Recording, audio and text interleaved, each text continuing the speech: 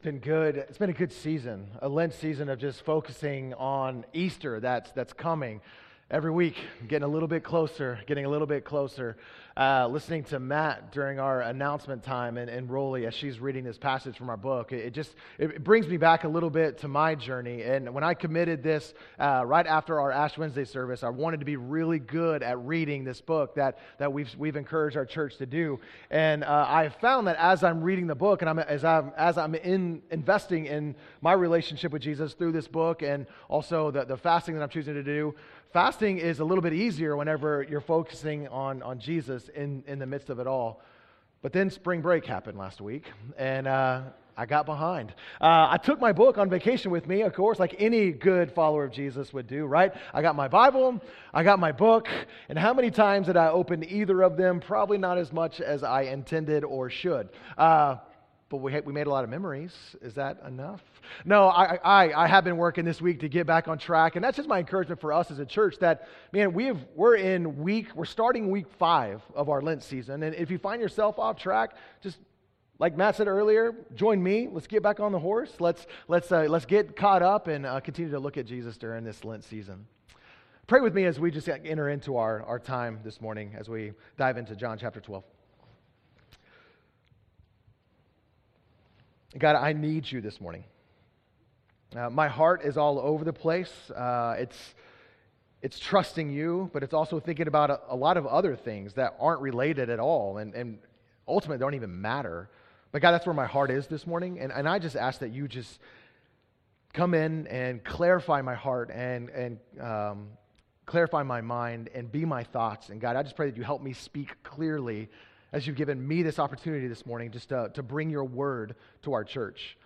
Spirit, I ask that you come in and that you would fall on the hearts of every single one of us, including myself in this room, that we would see ourselves in the text, that we would be challenged to surrender more of our lives to you, and we can leave this place having hope.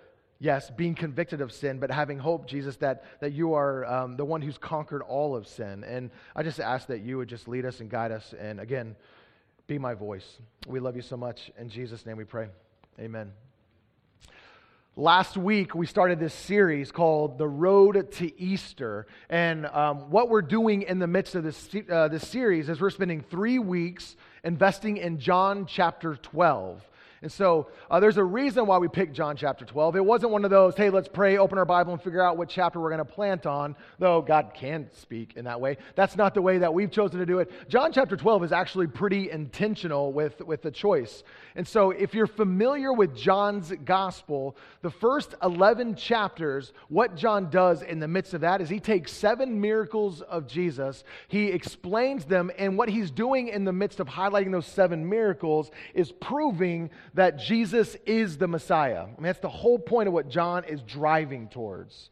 And then we get to John chapter 12, which is a pivotal point inside of this book, where in John 13, what we start seeing is the last hours of Jesus' life, the last 36 to 48 hours of Jesus' life. And so Jesus is heading towards the cross after John chapter 12. So John 12 really serves as this pivotal turning point inside the book. And we started it last week looking at the first couple of sections. We're planted right in the middle of it today with the intent of we're on the road to Easter. We want to see Jesus for all of who he is. And so we just ask that you join us in the midst of all this. If you have your Bibles, go ahead and turn to John chapter 20.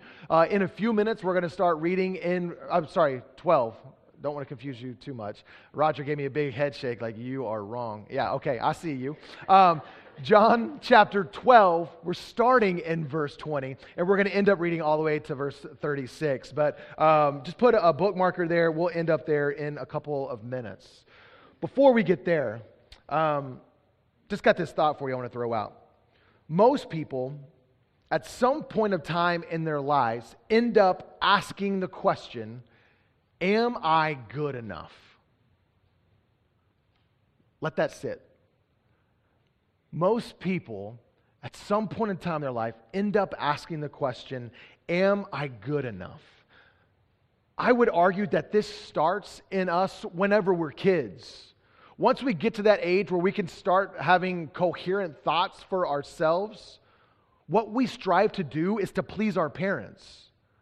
Right? We start making decisions. Maybe you don't ever have the conscious question. Maybe it's subconscious somewhere. But we as human beings are always asking that question, am I good enough? Do my parents love me enough because of who I am and what I do? What can I do to get their attention if I'm not getting it in the way that I want to? And then we transition from kids into adulthood, and this question doesn't go away whenever when we grow up.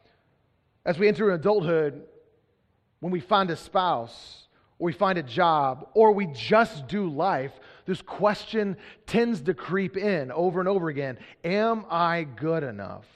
There's so many ways to ask this question, and there are so many ways to fight through the emotions of where this leads to. We end up asking questions like, do my parents actually love me?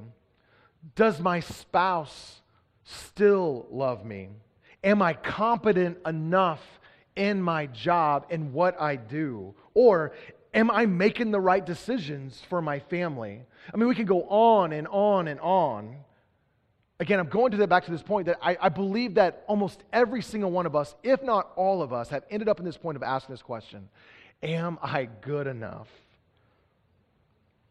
If you walk through a season of life asking this, one or more of these questions, then you know that these are extremely heavy questions. How you answer these questions has the ability to speak into your identity. Now, I'm not saying that's okay. We're going to go there later, but just walk with me and understand that as we answer that deep, heavy question, it has the ability to speak in our identity, what we think about ourselves, who we think we are, what really defines us. We start thinking to ourselves, am I not good enough? Am I unlovable? Am I unable to make any right decision? So I got a story because I'm an emotional person at my core, so I understand this question. I think I've gone through this question many, many different ways. And one of the most memorable times in my life that I could think about this was back whenever I was in college. Now, I do understand that this is a serious question that lots of us walk through. And the story I'm about to tell you was a very serious time in my life, though the way it's going to come across is very comic, so I hope that you can laugh at my experiences. But realize the deep pain that I was walking through in the midst of all that, even in the humor of what comes out. So I think back all the way back to my first stint of college. Now, I have to say my first stint of college is because I was on the 10-year plan to graduate with my undergrad degree. And no, I was not aiming to be any kind of physician or anything. That was just my journey. It's funny when people hear that about me, they're like, I get it. You partied your way through college, right? You just couldn't buckle down. Whenever they hear that I got one semester's worth of credit in 3 years, they're like, I got you. And I'm like, not what you really think. I loved Jesus way too much to actually go to class. That was my experience. You're like, wait, what? Yeah. I'm coming across like I'm confident in this decision. The 10-year journey will tell you it wasn't the best decision that I ever made. But really, that's what it was. Is I found a group of guys and girls. I found this ministry on campus that I could invest my time into, and it was more important for me to hang out with those guys and to be a part of what was going on there than actually to go to class. So yeah, it took me a while to get through, but I got through. I developed a really close group of guy friends who really loved Jesus. And these guys were actually extremely pivotal in my journey and in my relationship with Jesus because they spoke a lot into me. There were 10 guys, 10 of us who got to be really, really close. And many of them were older, but they grafted me and a couple of my friends into our group. Again, one of the most influential peoples in my life. It wasn't perfect, though. And remember, I'm a feeler at my core. Okay, here we go. My sophomore year, I ended up convincing one of my best friends from high school to come join me at the college that I was going to. And he jumped on board, he visited, and he was like, yeah, I'm in. So he came to school with me. And so my friend group ended up grafting my friend in just like they did me. It was the perfect storm until one day I noticed that my best friend from high school was actually hanging out with my best friend from college. And then there was the perfect storm of them becoming best friends. And this feeler at the core ended up becoming the third wheel. You know, like feeling extremely left out, not knowing what to do. Judge me if you want, but that's exactly where I was. Give me grace as I continue the story. Again, God created me a feeler, so let's just see where this goes next. We met every single week as an accountability group, me and my friends, and then my two best friends ended up developing this special language where they would just always talk and laugh and get along. Again, third wheel was like getting angry around the circle, and there was a really strong feeling one time whenever we were hanging out at a Bible study accountability group where I just felt so overwhelmed with this idea of I no longer fit. These guys don't accept me. I'm not part of them anymore. Who am I in the midst of this group? It's better for me that I just leave. And so they closed in prayer, and I thought that was the perfect time to be able to sneak out. And so I sneak out. I'm like, I got to flee from this situation because my heart is just, it's screaming at me. So I sneak out the door, and I get about 5 minutes down the road where I'm walking back to campus because these guys were living off campus. And just like any good romance novel, my best friend notices that I was gone. Steven, the guy from college that I was telling you about, notices that I was gone. He gets in his truck and he drives down the road and he whips his car in front of me as I'm walking down the road. I'm like, no, you just go. No, I didn't really. It's not really how it all went down. But that's the way I feel in my heart as I'm retelling the story, right? But he does. Like, he gets in his truck and he whips around and he gets out of his truck. He's like, Jordan, what is going on? Why did you leave? And I just unleash my heart on him. Man, you and Justin, I just feel so left out. And we had a DTR. You guys know what a DTR is? Defining the relationship. So we were good. We hugged it out. We were just fine. And we moved on. The next 18 years of my life in college, no, I'm just kidding. We were really, really good. No, but I look back at the time and really this question of who am I? Am I good enough for you guys? Like, I thought I was, but then I started feeling really confused about the whole thing. That was a really real moment for me. We all have moments when we start wondering if we're good enough. Some of the personalities of us in this room, as we're even hearing these stories, or you're hearing my story, when this question arises in your life, what you tend to do, what your personality drives you to do is to buckle down and to work harder and to prove to those around you that you are good enough. And there are other personalities, probably a lot like mine, of us in this room, that whenever you hear this question, or when it creeps up in our lives, we end up going to the corner and we end up crawling into a ball or a fetal position or something like that, and we start spiraling out of control emotionally, wondering what's wrong with us. And then there's everything in between. I think we all get there at some point, a time or another. Have you ever asked God, am I good enough? Again, some of the personalities, you work harder to prove to God that you are a good follower of Jesus. Just don't let go of me.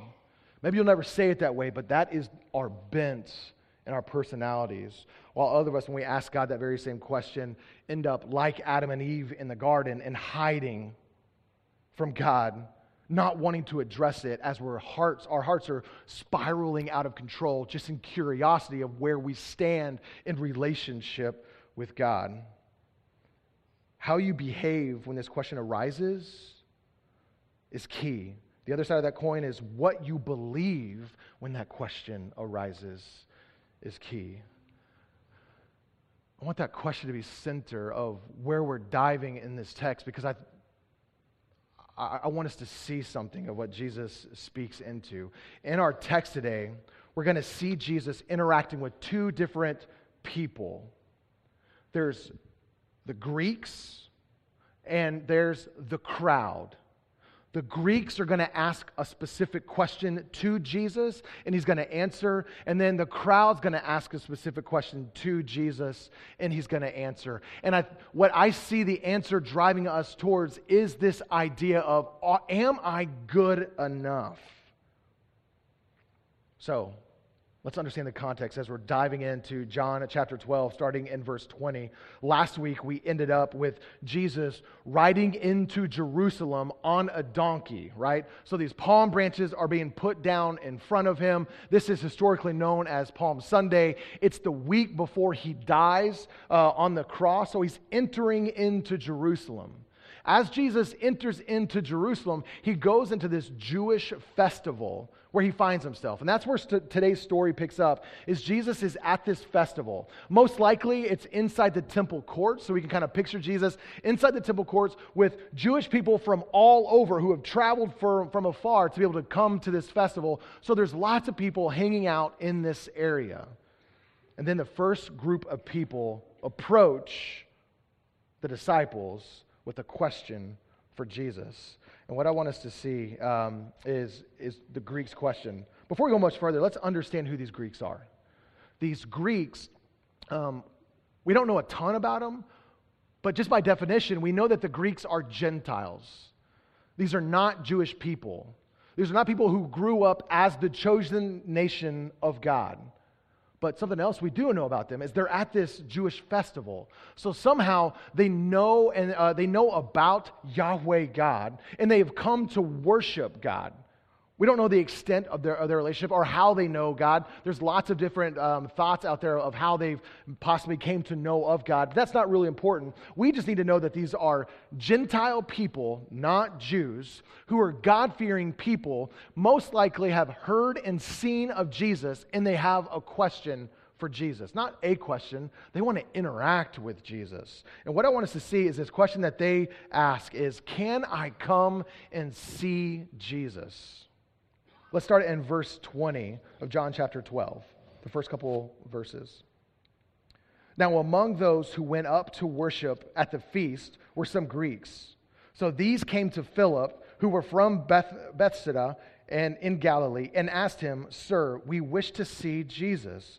Philip went and told Andrew, and Andrew and Philip went and told Jesus. Okay, let's stop here just for a second. And what I want us to see is that these Greeks did not go directly to Jesus, possibly because they were Gentiles, and they didn't know if they could actually approach Jesus, but they wanted to come and see Jesus. If you start unpacking a little bit about what they were asking for, they wanted to come interview him. They wanted to come have a conversation with him.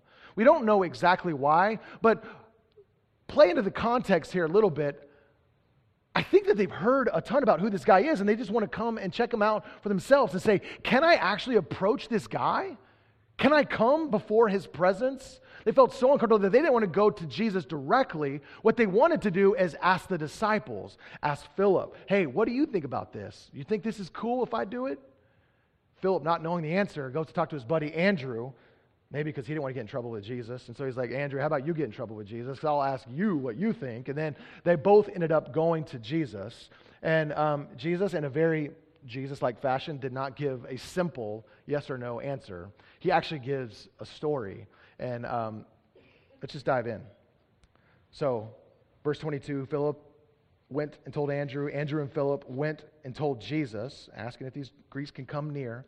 And Jesus answered them, "The hour has come for the Son of Man to be glorified. Truly, truly, I say to you, unless a grain of wheat falls into the earth and dies, it remains alone. But if it dies, it bears much fruit.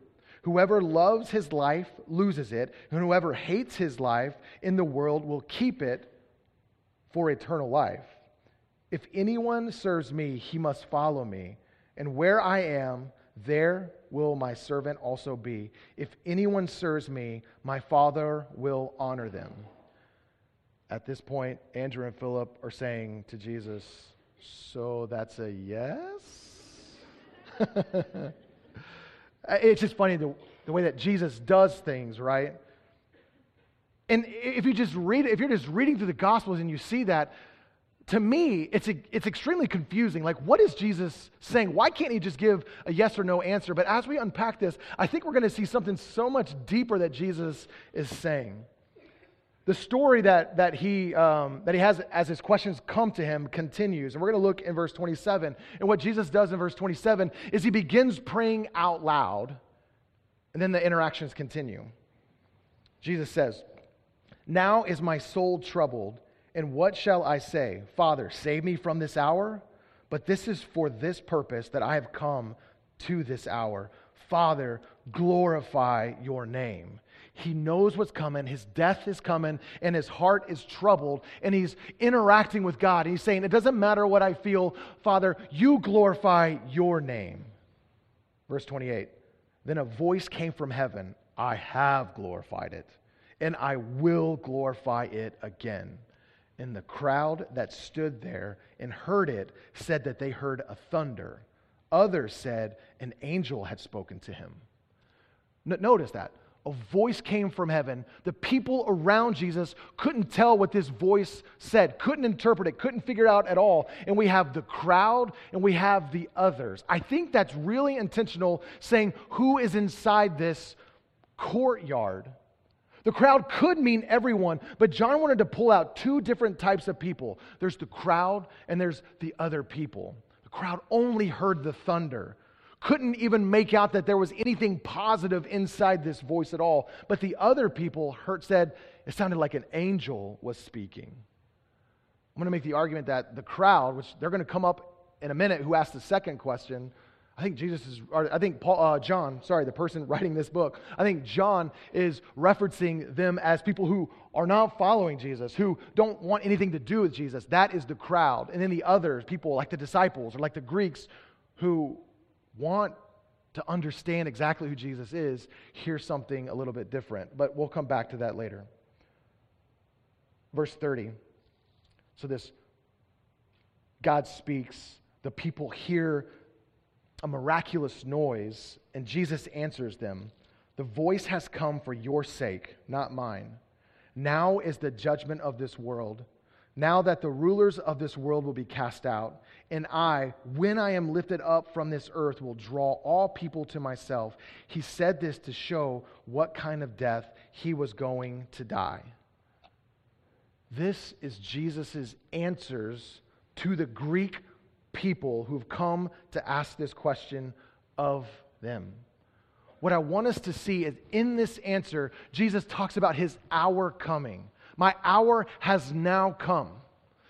This is extremely important because before this point, anytime Jesus did a miracle or anytime Jesus did something or someone questioned him, it was normal for Jesus to say, my hour has not yet come. And then he would continue on to his response. We look at the Old Testament, everything in the Old Testament from Genesis to Zechariah to Malachi, all the way through, we see God doing something huge, pointing to Jesus, and Jesus comes onto the scene. My hour has not yet come yet until this point in the text. Now Jesus makes it really clear, my hour has come. What does it come for? My hour has come for me to come and die. It's coming soon. And everything will come to a head at that point. Look at what Jesus said in verse 24. He said, truly, truly, I say to you, unless a grain of wheat falls into the earth and dies, it remains alone. But if it dies, it bears much fruit. There's a wheat shaft, right, with seeds at the top of this wheat shaft. If that wheat shaft continues living and never dies, the seeds will never fall to the earth and continue to reproduce. The wheat shaft must die so that the seeds can be planted so that life can continue. That shaft must die for life to continue. Jesus is pointing to that. My hour has come. I must go die so that life can be found. This is part of his answer to the Greeks. But it doesn't stop with just Jesus. It continues on about us as well. We'll pause that just for a second. So, can I come and see Jesus? The story continues. The voice comes, and I think there's something very significant in this voice, or Jesus' response to this voice from heaven as he's finishing up this thought on, can the Gentiles come near to Jesus? Jesus said, the voice has come not for your sake, but mine. Has come for your sake, not mine. And there's three things that I want us to see here is this. The meaning of this voice. He starts in verse 31. Now is the judgment of this world. With my death comes the judgment of this world. Here's what we got to understand what Jesus is saying in the midst of this. It is time for the judgment of the world to begin. God will condemn every sin ever committed. And He is coming to condemn every sin that will be committed. Every sinner, the judgment and wrath of God is coming upon every single one of us. This is coming with the hour. But the story doesn't stop with just this judgment falling. It continues on. He says, now will the rulers of this world be cast out. Thinking about his death, the judgment of God is falling. The wrath of God is falling. But in the midst of this judgment, God will cast out Satan as far as the east is from the west. He will no longer have dominion over anyone ever again. The prophecy given in Genesis 3:15, right when Eve chose sin over God, and Adam came right along with her, and God told all of us in Genesis 3:15 that it was the serpent who led us astray, but God's going to smash the head of the serpent. This is that time. Evil will go away. The ruler of this world, which is Satan, will be cast out. And the third thing I want us to see in verse 32, and I, when I am lifted up, and I, when I am resurrected from the dead, will draw all people to myself. I am coming to die. In my death, the wrath of God is coming from heaven. I'm casting Satan out as far as the east is from the west. And when I die, I will draw all people to myself. What Jesus is saying is that the wrath of God is falling on me as I give myself to the cross. And the question of, can you come and see, Greek people, Gentile people, can you come to me? There is a time coming right now when the hour is here that the answer emphatically is yes. Yes, you can come to me. Yes, you can see me. Yes, you can come have a conversation with me. It's not about Jews and Gentiles anymore. I am doing something far more greater in your presence than you were ever able to understand right now. I can imagine the question of these people as they pursue Andrew and as they pursue Philip. Am I good enough to come stand before Jesus? Can I make my way there? And Jesus, in telling this story, is not directly but indirectly in a very clear way saying, absolutely, you are good enough to come be with me. A time has now come when the giant gap between sinful man and a holy God will be closed together. Again, no such thing as Jew or Gentile. We are saved under the grace of Jesus Christ. Because of the cross, there is no gap between sinner and saint. It is the good news of the gospel of what Jesus is doing. I love Romans chapter 8, verses 1 through 4. It says to us here, and I think this applies so well to us as we read this and as we see this, as we try to identify with these Greek people, that he says, there is therefore now no condemnation for those who are in Christ Jesus. Because of what Jesus has done on the cross for you and for me, we don't have condemnation anymore. Can I come to you? Am I good enough? Absolutely, you are. Come to me. Verse 2 of Romans chapter 8 says, for the law of the Spirit of life has set you free in Christ Jesus from the law of sin and death. Again, that gap, that chasm is gone.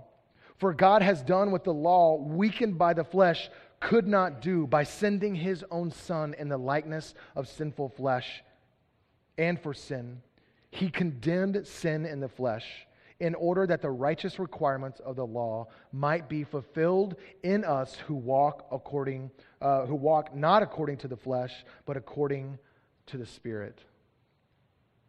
Man, can I come and see? Am I good enough? Am I worthy enough to stand in the presence of God Himself through Jesus Christ? Emphatically, yes. Come, rest, be in my presence.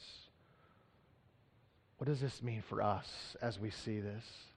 As we identify with this question, what does this mean for us? Because of what Jesus is about to do, the pathway to salvation is made very clear. As Jesus said about Himself in John chapter 12, verse 24, the seed must die so that it could be raised to life again. I must die so that life can be found. He continues on, and if you look at verse 25 of John chapter 12, it says, whoever loves his life will lose it, and whoever hates his life in this world will keep it. If anyone who serves me, he must follow me, and where I am, there will my servant also be. If anyone serves me, the Father will honor him. What does this mean for us? Just as Jesus had to come and die so that we can find life, the same is meant for us. We must die so that we may find life. We must surrender ourselves to the authority of Jesus when we give ourselves to Jesus, when we commit to Jesus as our personal Lord and Savior. It's not just a posture or a thing that we do or we say. We surrender to His authority in our life. We come and we die, just like Jesus did. When we surrender ourselves, we give something up in our lives. We give up self-reliance. We give up fears. We give up our basic human desires to follow Jesus. In our self-reliance, we are the author of our lives, and we give that up to say, you are the ultimate authority. We are no longer. As we die, we give up our fears. There are so many things in this world that we can be so fearful of, but 2 Timothy chapter 1:7 says to us that for God did not give us a spirit of fear, but a spirit of power and love and self-discipline. It is not fear that should drive us. It is something so much greater. It is Jesus that drives us. We're giving up our basic human desires to follow Jesus. Our basic human desire is to make us number one, to make this world about you and about me. We're good at that. But Jesus says, you aren't number one, I am. Hearing this makes Galatians 2:20 come to life. I memorized this as a kid, and it comes back to me over and over and over again. It says, I have been crucified with Christ. I no longer live, but Christ who lives in me. I want to have just a real conversation real quick, just for a minute. Remember how our band began our time today, making the statement that we all ask the question, am I good enough? Don't let anyone speak into your identity other than Jesus Himself. When we wrestle through that question and we let people speak into our identity, we start going into some kind of black hole spiral where we don't know which way is up anymore. Your identity is what defines you. How you answer that question is not what defines you. Am I good enough? We all have strengths in this room, and we all have weaknesses in this room. Every single one of us has things that we're good at, and every single one of us have things that we're growing in. And it tends to be the weaknesses and the things that we're growing in that we really start spiraling out of control with this idea of, am I really good enough? Can I do this? Is this something that I have really royally screwed up? When you're weak, you need to grow. It's not your identity. Maybe it's your blind spot, but it's not your identity. Maybe you lack character. That's not your identity. Your identity is so much more than that. These weaknesses don't define you. They just show you where we need to grow and where we need to change. Jesus makes it explicitly clear that if you are His, then He defines you. And as He defines you, He sees you just as we've described, covered by the blood of Jesus, forgiven, and in His presence because of the wrath He bore on the cross for you and me. That's the first question, and probably the most substantial of the questions that we see in John chapter 12. I want us to see quickly the second question that the crowd asks Jesus. These two stories blend a little bit, so I'm going to reread some of the things that we just saw. But follow with me in John chapter 12, verse 27. Again, this is where Jesus is praying. He's crying out to God. Now is my soul troubled, and what shall I say? Father, save me from this hour, but for this purpose I have come to this hour. Father, glorify your name. Then a voice came from heaven. I have glorified it, and I will glorify it again. Notice the crowd. The crowd that stood there heard it and said it had thundered. Others said, an angel has spoken to him. Jesus answered, the voice has come for your sake, not mine. Now is the judgment of this world, and now will the ruler of this world be cast out. And I, when I am lifted up from earth, will draw all people to myself. And he said this to show what kind of death he was going to die. Verse 34. So the crowd answered him, we have heard it from the law that the Christ remains forever. How can you say that the Son of Man must be lifted up? Who is this Son of Man? That's the question that they're throwing out. And what we need to see, there's a little bit of context here that makes this a little clear, but if you go too fast, you'll blow right past it. The crowd is not genuinely wanting to know who the Son of Man is. They're not really curious at all. But what they're hearing Jesus say is that I have come to die. My hour has come and I will die. And everything that these Jewish people have understood is that the Messiah will come. The Old Testament Messiah that has been prophesied will come and will be the king. And they have this thought in their mind that he will be an earthly king that will rule forever, that will always be on this earth. So how in the world, they're thinking, can you, Jesus, be the Messiah if you say you're going to die? Who is this Son of Man, is the way that they're actually asking it. Who do you think you are? And Jesus, he doesn't answer them directly, but he actually says some really encouraging things for us as we see it. I think it's a warning for this heart. Verse 35, so Jesus said to them, the light is among us for a little while longer. Walk while you have the light, lest darkness overtake you. The one who walks in the darkness does not know where he is going. While you have the light, believe in the light, that you may become sons of the light. Here's the warning Jesus is saying. These people who are questioning him, instead of entertaining their questioning about his messiahship, if you will, and getting into that argument, he just has a gentle encouragement for them. See the encouragement, and I have something that I want you to see in the midst of this as well. He says to them, I am the light. Everything that I said that I am that. I am saying it again. I'm confirming I am the light. I'm not going to be here much longer. Walk with me. Walk with me as I continue in my last hours. Don't be consumed by the darkness at all. What I want you to see in here is that Jesus is inviting the people of the crowd to continue to stand in his presence. These doubters, he's saying, walk with me. I am the light. Don't miss me. Come be with me. I mean, this is the amazing thing about the posture of Jesus, is he's not only welcoming us who want to be in his presence, those people who are rejecting him, his heart is, I want you with me as well. But we know the pride and the arrogance of the crowd will lead them not to heed his warning. They will be consumed by darkness. I think like any good horror movie out there, the scariest things happen when? In the darkness. In the dark. Jesus is saying, don't miss who I am.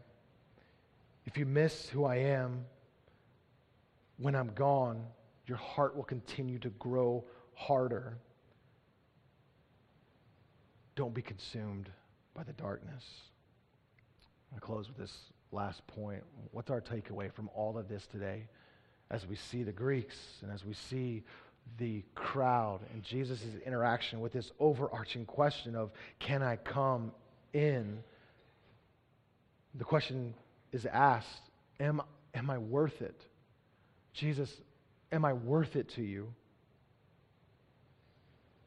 His answer is absolutely, you are worth it. Now that you're in the presence of Jesus, what do? When you finally find confidence in who you are in your relationship with Jesus, now you're standing face to face. Okay, we're here. Now we have that awkward silence. What happens now? What do we do when I get to this place? Honestly, I can't answer that for you exactly. But what I can point to is what he just said to us, is that our posture must be that of someone who has come and died and surrendered ourselves to him so that we can find life in him as well. This week, what I'd love for you to do is meditate on that verse in Galatians 2:20. Write that down in your journal or on your bulletin or something. And what I would challenge every single one of us to do is to take the words found in Galatians 2:20 and just read it over and over again. And not just read it, but pray through it. Pray over it. Ask God, what are you saying in the midst of this? The words aren't difficult, but let's just spend some time in the midst of these words of saying, I have been crucified with Christ. I no longer live, but it is Christ that lives in me. Pray through that. What does that mean for me? And then ask yourself a follow-up question. Where have I not been crucified in Christ? Where have I taken things for myself? Where have I not just totally sold myself out to who Jesus is? Where are you in your self-reliance? Where are you? Are you someone who lets your fear drive you? What are you holding too tightly to that has become a war between you and Jesus? I would love for us this week to just interact with Jesus in this way and saying, okay, I believe what you said, that I'm good enough to be in your presence. Now that I'm here, speak to me, mold me, shape me, help me come and die so that I can find more life in you. What would that look like for every single one of us? As we close our time together today, what I want you to remember is the words found in Hebrews chapter 12, that it was the joy set before Jesus to go to the cross for you. This road to Easter, though it was painful, physically painful for our Savior, though he got to a point where he said to Jesus said to God as he's in the Garden of Gethsemane, if it's your will, take this cup from me. This is not something I'm looking forward to because I know what it's going to be like, but it's my joy to go there because I know exactly what it's going to accomplish. And sinful humanity cannot find life without me accomplishing this, God, for your name and for your glory here on this earth. Don't let us lose the sight of what God wants us to see and get of him in the midst of what Jesus has done. Jesus found life through his death, and he offers the same to us, life, as we strive to learn to die to our ways every single day. I want to pray. I want to invite the worship team up, and we're going to continue worshiping as we close our time out. God, as I've said a couple of different times this morning, I've found myself at this place of just being curious where I stand with you. And beyond that, I'm curious where I stand with friends and peers and my spouse and my kids. I find myself in this worry cycle because that's just part of my nature and how you created me. God, and I recognize that, and I confess it. Because my identity is not found, though I value all those people in my life, my identity is not found in them. It is found in what you say I am. And Jesus, I ask for myself and every single person in this room that as we struggle through that emotionally, that you would allow us to let go and allow you to speak into our identity so that we can behave appropriately in these relationships with complete confidence in who you are in our lives. And for other of us in this room that don't have that strong emotional pull or draw, that just have the tendencies to buckle down and just keep proving and working harder, I pray that you would just let their white knuckle grip let go a little bit and allow them to rest in your presence and know that you are near, accepting exactly who they are. Again, wanting to grow our strengths, grow our weaknesses. You, God, have the ability to do that, and you alone. This week, grow us into more of your likeness. Help us understand what it means to come and die as we rest in Galatians 2:20 with the story that we just heard found in John chapter 12. God, thank you for your word and what it means to us. We love you so much. In Jesus' name we pray. Amen.